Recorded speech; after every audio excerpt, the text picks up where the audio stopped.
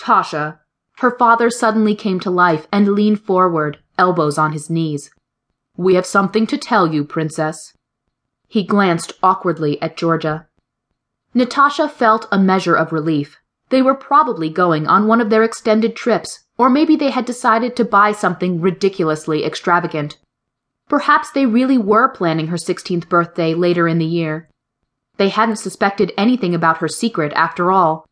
How could they when they were so wrapped up in their own lives? Georgia cleared her throat and resumed leadership status in the conversation. You know we both love you dearly, Natasha, and we always will. You do know that, don't you? Love?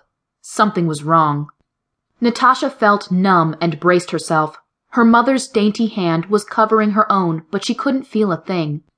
She stared at the two hands, 2 generations of Smithson Blair women who were completely out of touch with one another. She couldn't remember the last time her mother had actually made physical contact with her. There are going to be some changes, darling. It'll be better for the 3 of us, you'll see, her mother said smoothly. Good grief, woman! Natasha's father stiffened and leaned forward. Natasha snapped to attention at the sound of her father's raised voice. This was a first. Tasha, what your mother is trying to say... His face crumpled. He hung his head and breathed in deeply. Your mother and I are getting a divorce.